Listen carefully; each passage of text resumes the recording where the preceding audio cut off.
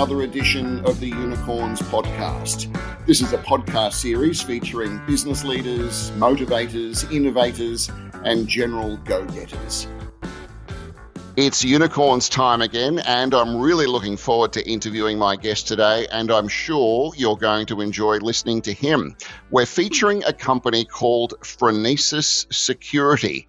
It's an Australian cybersecurity firm that is putting philanthropy at the heart of its business. In essence, it's giving back for the greater good.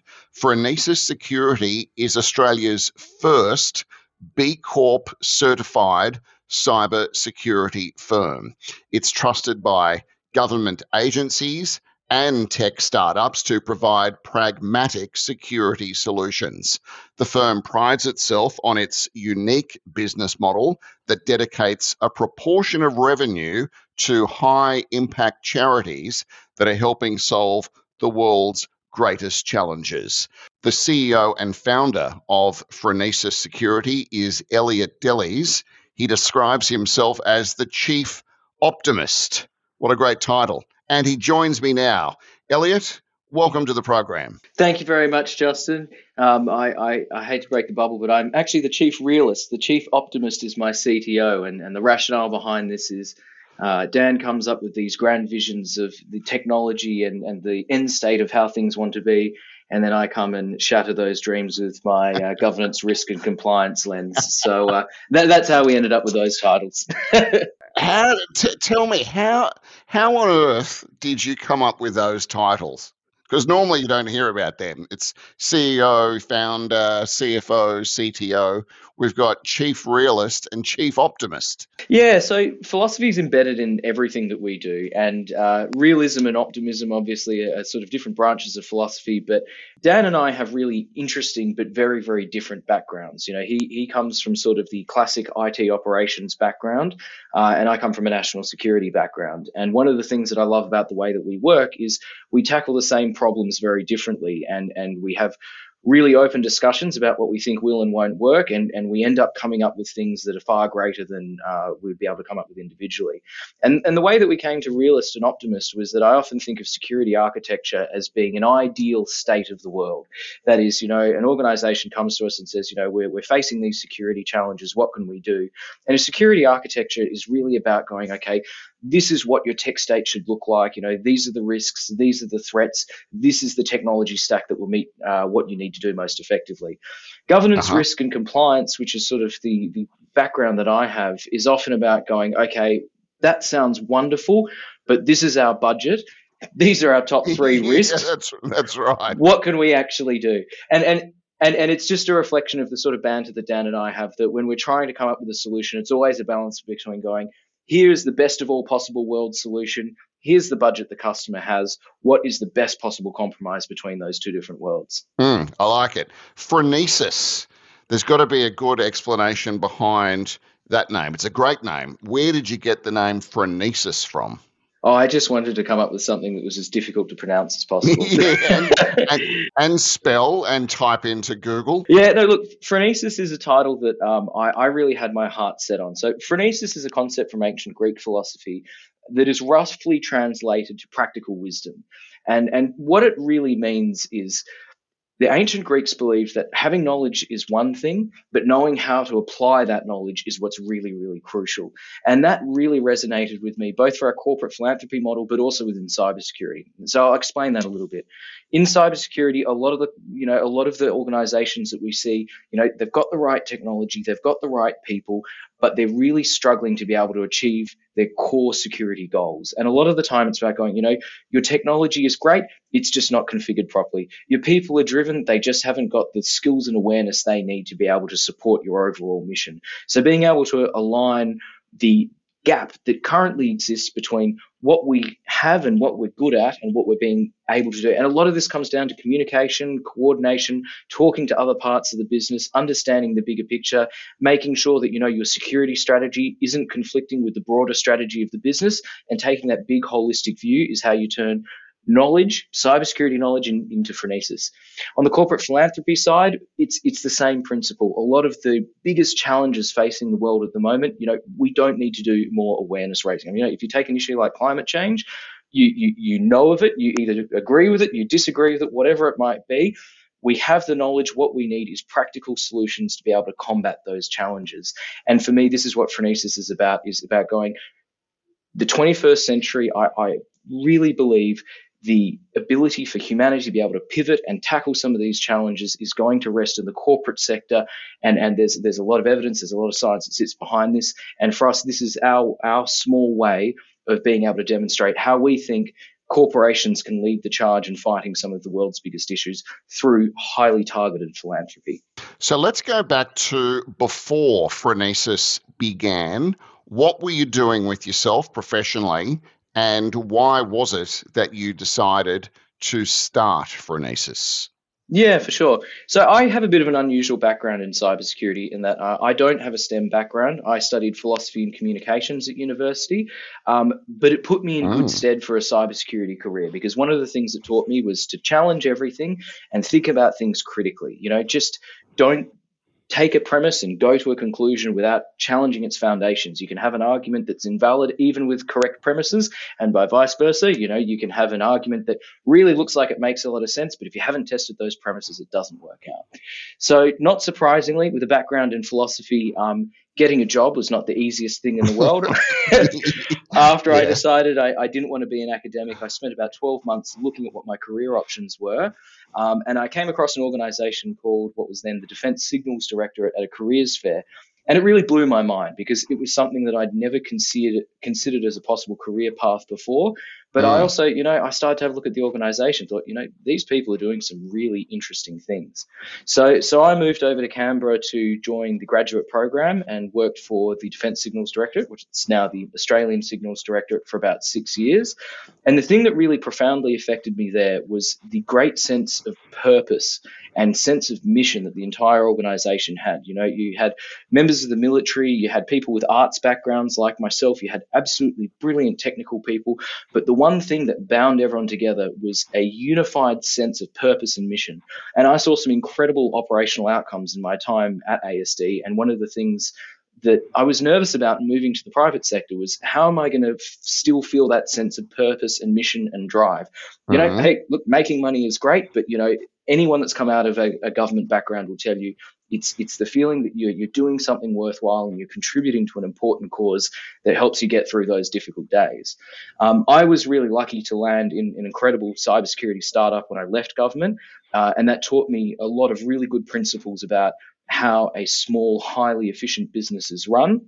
But I always knew that I wanted to try and do my own thing.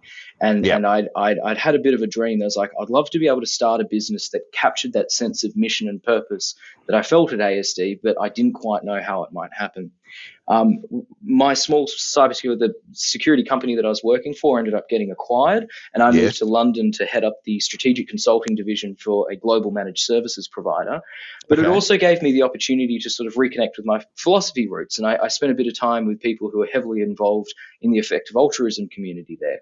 And effective altruism, in a nutshell, is basically about going, if you want to maximize the positive impact that you can have in the world, if you're, a member of a Western society with a high-earning job, rather than going out and trying to sort of do charity work yourself directly, because chances are you'll generate more benefit from donating some of your wealth to organizations that specialize in this. And this really resonated with me, because I see the same thing in cybersecurity, right? I see organizations that are struggling to do things internally because they need specialists. Penetration testing is a great example, right? A penetration tester that lives and breathes it and does it all day, every day, is going to have a more targeted and impactful approach than someone who does it once a year as, just one of 50 duties they have.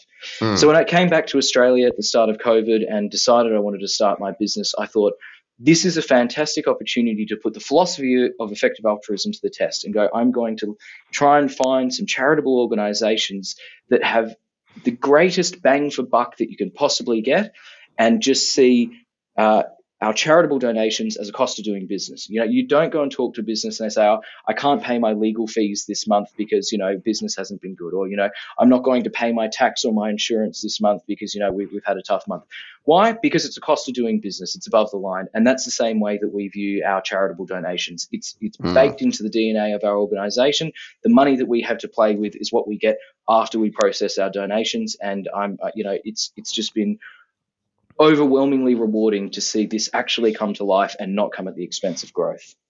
What was it like trying to get a business off the ground, a startup, a new startup during COVID? That must have been tough for you. It was challenging, and I was actually planning on launching the business a little earlier than I did. But because, we were going through lockdown after lockdown in Melbourne, I thought, look, I'm going to hold off. I want to be able to launch the business at a point where I can go out and meet some people and do the coffees and everything. So I launched on July 1st, 2021. And if memory serves me right, within the first couple of weeks, we got hit with another lockdown. So it was really challenging. But at the same time as well, it was a good opportunity to really spend some time doing internal development, thinking about, what are the processes and the procedures and the structures that we're going to need for long-term growth. And also, it was a fantastic opportunity to just get on the phone and get talking to people. Everyone was in the same boat. Everyone was feeling the same pain. And I was also lucky to have worked remotely long enough in the past and to have spent enough time working from home that ultimately it didn't really impact our growth. But it certainly, it made me think deeply about how is it that when we get out of this, we're going to want to work? Are we going to want to be in the office? Are we going to be wanting to work from home?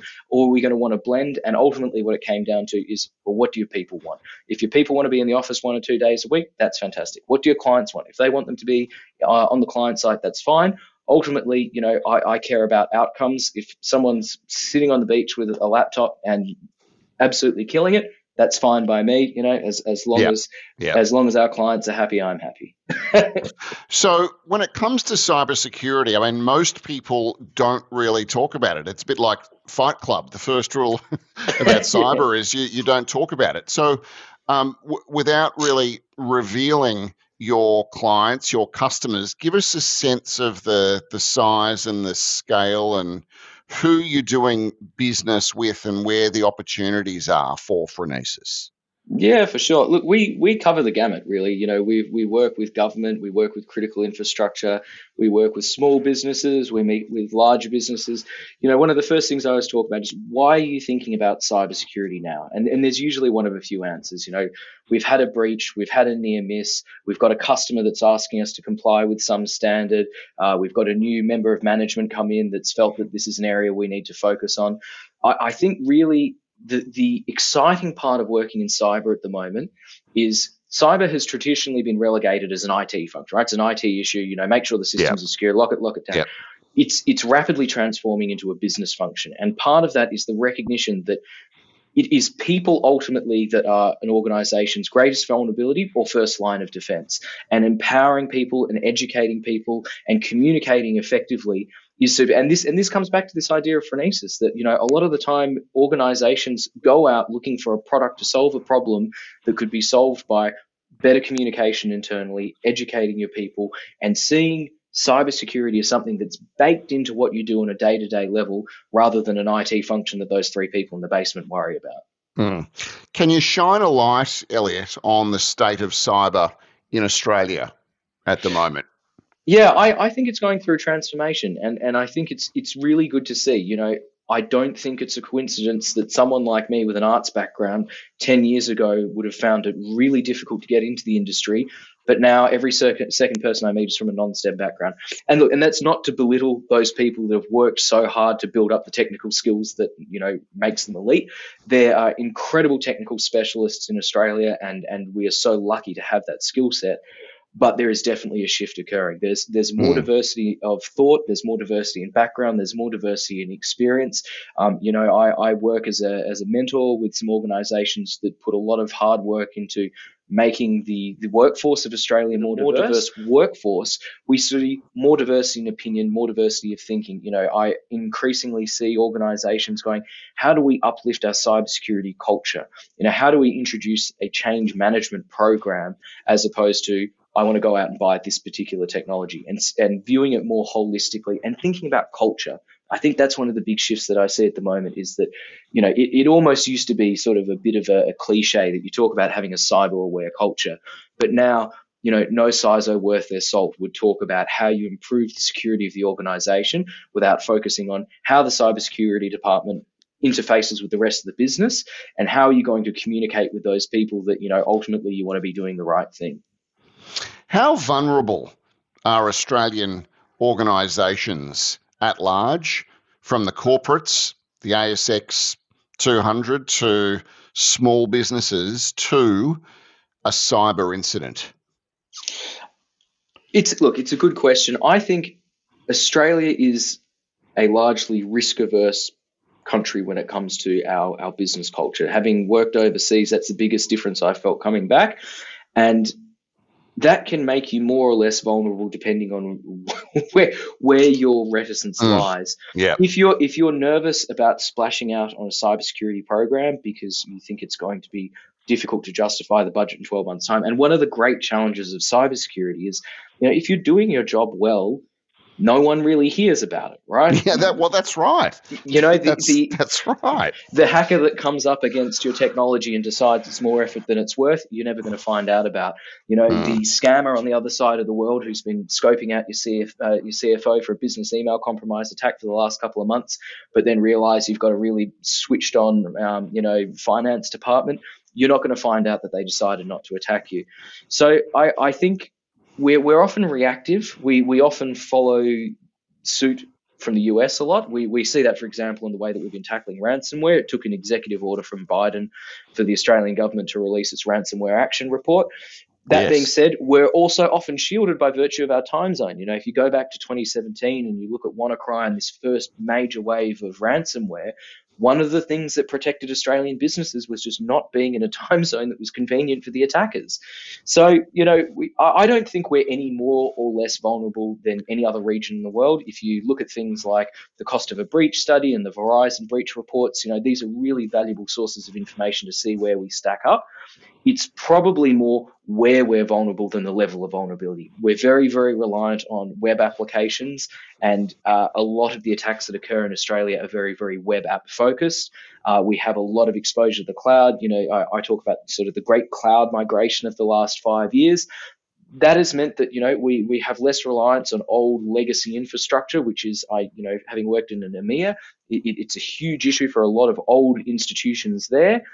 But on the other hand, jumping into the cloud without considering your regulatory implications, not thinking about the configuration of your repositories, poses risks of its own. So I think it's where that risk exists more than the level that's unique in Australia. So the unique part of Phronesis is cybersecurity for good. You've spoken about it briefly, but let's get into the detail there. So you are now a certified B-Corp organisation, which in and of itself is huge news. And I think it's something you guys need to sing from the rooftops, because I believe you're the second in the world, if I'm correct. So explain to our listeners, Elliot, cybersecurity for good, why it's important for you as a startup business to undertake this extraordinary business model. Yeah, absolutely. So B Corp was really useful for us because it was a good opportunity to think deeply about what impact means and how do we create positive impact in the world and how do we generate value. And obviously, our corporate philanthropy model was key to that because, we have thought very deeply about how, by virtue of the fact that we're a profitable business, we can create impact. But it also led us to think, well, how does our core business activities actually make the world a better place? And one of the most rewarding things in my career was I was doing some work for a government agency that had an incredible operational outcome as a result of some of the work that I'd been doing as a consultant. By the same token as well, consultants can tell you all sorts of horror stories about working with organizations where there's been perverse incentives for doing cybersecurity. It's not that we want to protect the data of vulnerable people or, we want to make sure that we're meeting our regulatory obligations, but, we just want to tick the boxes and do the bare minimum. So one of the things that it also prompted us to think about was, well, how can we try to maximize the impact by virtue of the work that we're doing. And for me, one of the things that is really, really rewarding is going, we may have developed something like an incident response plan, which, it's nominally it's just a document, it's a piece of paper, but that might be a piece of paper that results in a vulnerable person's personal information not ending up on the darknet. And that's one of the things that we talk about internally is, what is the impact of the work that we're doing on a day-to-day basis. And this is something, this isn't unique to Phronesis by any stretch of the imagination. This is something that our entire industry is doing. And for us, it was also an opportunity to celebrate, hey, there's an incredible power to do good in our industry as a whole. And it requires a bit of thinking about, who are the end recipients of the services that you're providing, what sort of services you're offering, and what's the incentives for doing that. And really, working with our clients to encourage, think about the bigger picture. Think about the second and third order effects of doing the right thing here. And we've also been very fortunate to attract clients, I think, that share our values and share our vision. And I think the B-Corp journey has helped be part of that. That, when you're values driven, you seem to attract clients and staff that are values driven as well. I was going to ask about the staff, because obviously hiring tech staff, engineering staff, very hard, particularly in this market. Have you found that your business philosophy is an incentive for staff to come on board with Phronesis? Look, it's a good question, because I never wanted our social and environmental commitment to be the reason that a client works with us or a staff member works with us. If they agree with it, if they share our values, that's wonderful. But it was never supposed to be a filter to say, look, you're not a good fit for us because you don't believe in our mission. Yeah. I've been blown away to see how much it's resonated with the employment inquiries we've had. We've had more interest than we've had roles to fill, which is certainly, it's unusual in cyber. And I like your mission, I like what you're doing, I like the ethos of what you guys are doing is a really common theme in that. And it's been super rewarding to see. And I think it is, and we report on it constantly. One of our core metrics in, every single, we have a fortnightly sort of, business health check-in meeting. And every single time, we talk about the core metrics of the business, but we also say, these are the impacts that we've managed to achieve over the last month by virtue of, the charity partners that we work with. So let's give them a shout out. Who are your charity partners, and give us some stats around what you've done there.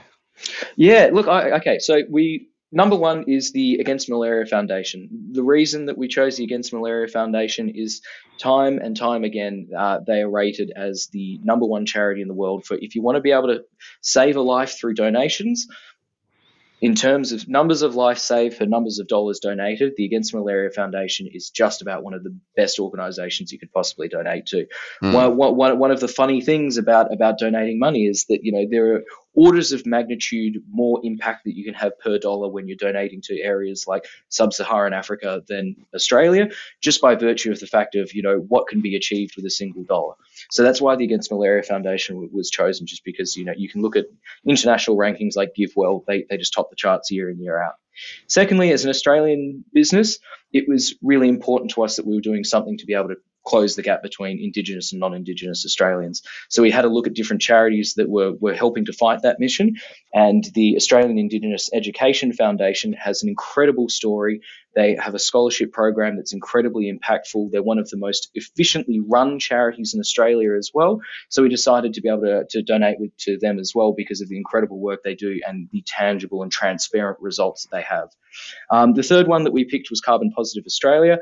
Carbon Positive Australia do reforestation of degraded land. They've also built a carbon footprint calculator, which is an incredible tool for us to go, okay, we want to be able to offset our carbon emissions, but the first step is we need to understand what they are. And they have an incredible impact as well, because they have these second and third order effects, because, they're not just sequestering carbon by planting trees, but they're also restoring through native shrubs and native flora degraded lands that would otherwise be unusable, and the animals return to inhabit it and the water tables get corrected. So there's all these flow-on effects. So they're the three charity partners that we donate to, and that was the rationale behind them, was because of the amount of value and the tangible impact that's produced for every dollar that we donate. Is the idea to bring on more charity partners, or to stick with the original three you've just identified? There's no immediate plan to mix up the charity partners. Like all Okay. three of these Yep. organizations have missions that are, they're long fights. They're not going to be disappearing at any time. Right. Yeah. But as well, we've also thought about, well, and going back to, how can we create value?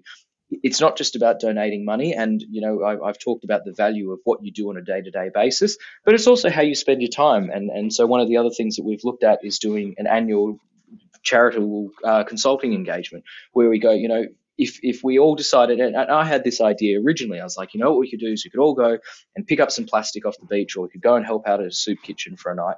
And don't get me wrong, there are fantastic things to do, but for us as cybersecurity professionals, is that the best possible use of our time, or is there a way that we could create more value? So we just say, hey, let's do a pro bono engagement. Let's set aside some time where we go and do some charity work by donating our skills as cybersecurity consultants to an organization that's fighting a good fight. And the funny thing is, if this was a paid engagement, we have saved that organization tens of thousands of dollars by donating our time. And so that's a way that we've been able to augment our approach as well. And that's something I've certainly thought about sort of extending the reach of, is doing more of that sort of pro bono work. But in terms of our charity partners, it's those three for the foreseeable future. So Phronesis is 12 months old. How has the business changed over that time? I know it's a reasonably short space of time, but what are the lessons that you've learnt over those 12 months? Look, there's many. I think one of the really interesting lessons to me over the last 12 months is don't second guess which service is going to be in demand. It's been really interesting to see that there's service lines that I thought would go gangbusters that just haven't had the pickup that I was expecting. And on the other side, we've had services where we thought, everyone in the market's doing this. Like penetration testing, for example. Penetration testing was always going to be one of our services, but I didn't realize just how much demand, especially for Australian tech startups, there were for really good, high-quality web app pen tests. Security architecture has been another one. Security architecture wasn't something that I was initially intending to lean into, but there's a massive skills gap for security architecture, and being able to get that big picture perspective of going, what's the key risks faced to the organization, and giving it this really deeply technical overlay of going, here's our tech stack, how can we get the most possible value out of it? Seeing the way that's evolved over the last 12 months has been really, really interesting. So I think, that was the big lesson for me is, you need to have a strategy, you need to have a plan, you need to know what the market wants. But if you start hearing that, services are being consumed differently to what you anticipated, you've got to be flexible, you've got to adapt your approach. And how have you, obviously starting a business, no matter what it is a challenge. How have you funded this enterprise? How'd you get it off the ground, and how have you kept it going with your capital structure? Yep, the Phronesis is entirely founder funded. And that was a very, very conscious decision. We did have fairly significant offers for capital, but it was really, really important to me that we could stick to our mission of social and environmental impact. And I didn't want to have to dilute that message, and I didn't want to have to have capital injection that compromised our ability to make decisions solely based on what we felt aligned to the principles and the values of the business. So that's how we got it off the ground, and that's how I intend for it to stay.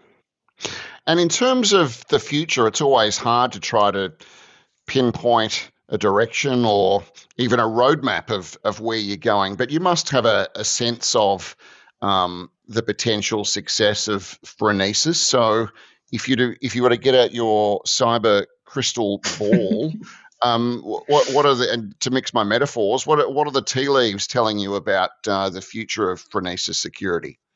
The tea leaves tell me that the best way to sell is to deliver well, and that is what the future is going to look like for us. I don't sell point solutions. I sell long-term partnerships and trusted advisors, and being a trusted advisor means sometimes you take a hit. Sometimes we say, look, there's probably people out there better suited to your requirement than us, but the next time that you need something that we can provide, we'll be here for you. And I think that's super, super important. One of the other things that makes us a little different, we're not a technology reseller. We are technology agnostic. I sell solutions. I don't sell products.